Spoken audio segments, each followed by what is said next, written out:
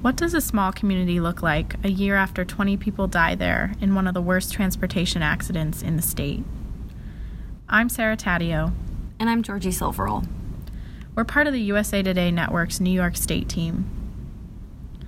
Last month, we went to talk to people living in and around Schoharie, New York, where a limousine crash last October took the lives of husbands, wives, parents, and friends.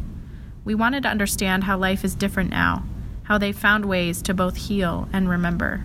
What we encountered was a community caring for its own. When one mother has a difficult day, the others are there for her. A softball team still honors its most enthusiastic player, and a neighbor stops to leave a penny at the site of the crash as a memorial for his fallen military brothers and sisters. We started our journey on the steep hill that sent the limousine to its resting place in a ditch off of State Route 30A.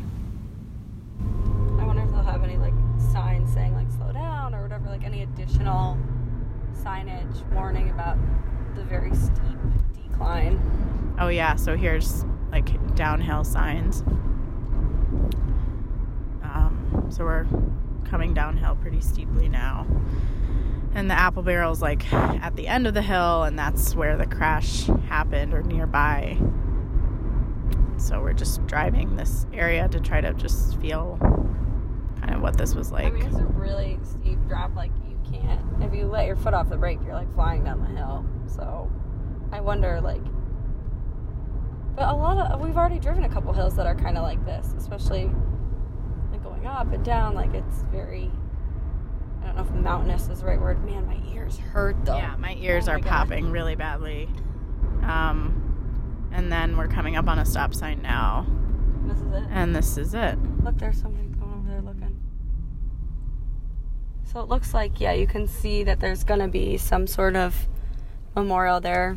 There's gravel and a bunch of trees planted where... This man's counting. He's counting the names. The stones. We should talk to him. Yeah, we can.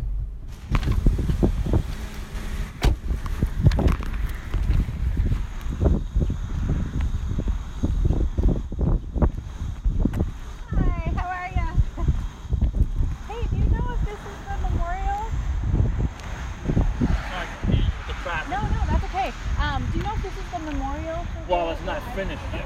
That's Rudy Rican. He lives in Broad Alban, about 30 miles north. Hole. You can walk over. But the limousine was right in that hole right there. I was gonna say, neither of us had been to the scene yet, so we wanted to come down. So they came down the hill over here and went straight across and T-boned. I mean, went right straight into that bank over there. Oh wow! Where you can kind of see there's no brush right there. Right. That's actually where the limo was, right in there. Okay. There was a bunch of big trees there and everything, which is, you can see the stumps there where they cut them out. Yeah. Me personally, I used to come down that hill often. I do not use the hill anymore. If I'm coming from Amsterdam way, I come up Route 30, and then there's a blinker light up by the 88 bridge. I make a right, and I go all the way down 7, and I come across here because it's a lot less steeper hill. I have not been on this hill since the accident. I just feel funny about coming down it,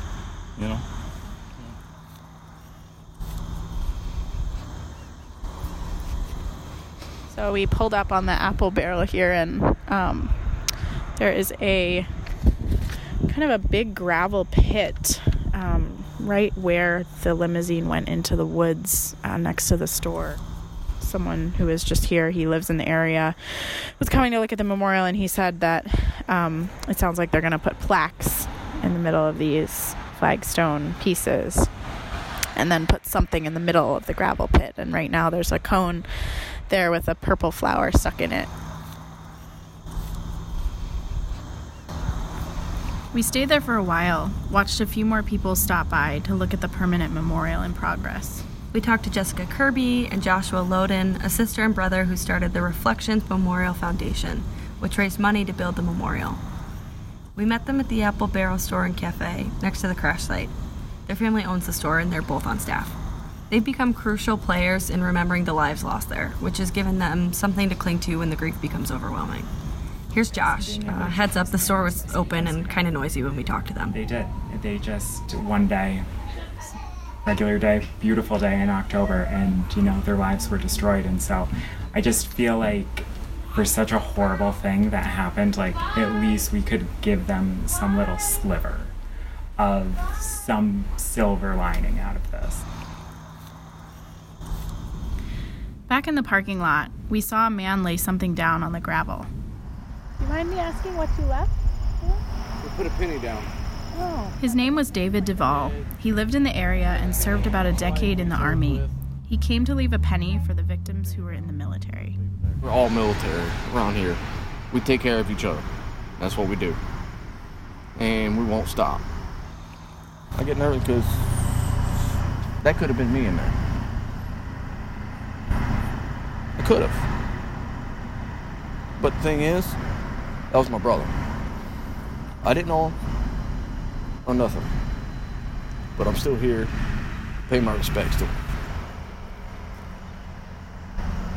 David ended up taking an army pin from a baseball cap in his car and laying that down too.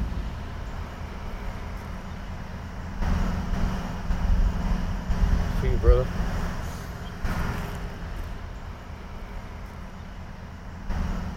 That was a pride button I had.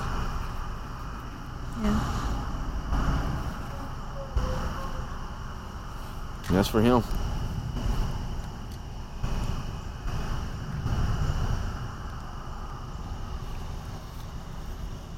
With the anniversary approaching, you can feel that people in Schoharie really want to honor these crash victims. By this time, the Apple Barrel staff are close with many of the families, and they've seen their grief and resilience firsthand. Right now, the goal is to complete the memorial and get through the anniversary. That planning is how some people stay busy, and it gives their minds something positive to focus on. But what'll come after the anniversary is a little less certain. In my perspective, they've had something to look forward to all year. They've had this, once the foundation became their baby, and raising money and the memorial and all that stuff, like, it gives them something to focus on. And once it's done, like, I feel like October 7th is going to be an incredibly difficult day for them, because then it's like you really have to process your trauma and your experiences. You know what I mean? Like, I could feel them being like, we have a job to do too. yeah. But then you're still left with kind of that grief. And I'm sure that some of the families feel that way too. Like, we have a job to do, and it's to make limos safer. But that's probably in a way, like a way to do something rather than just be sitting with their thoughts, which is probably just unthinkable.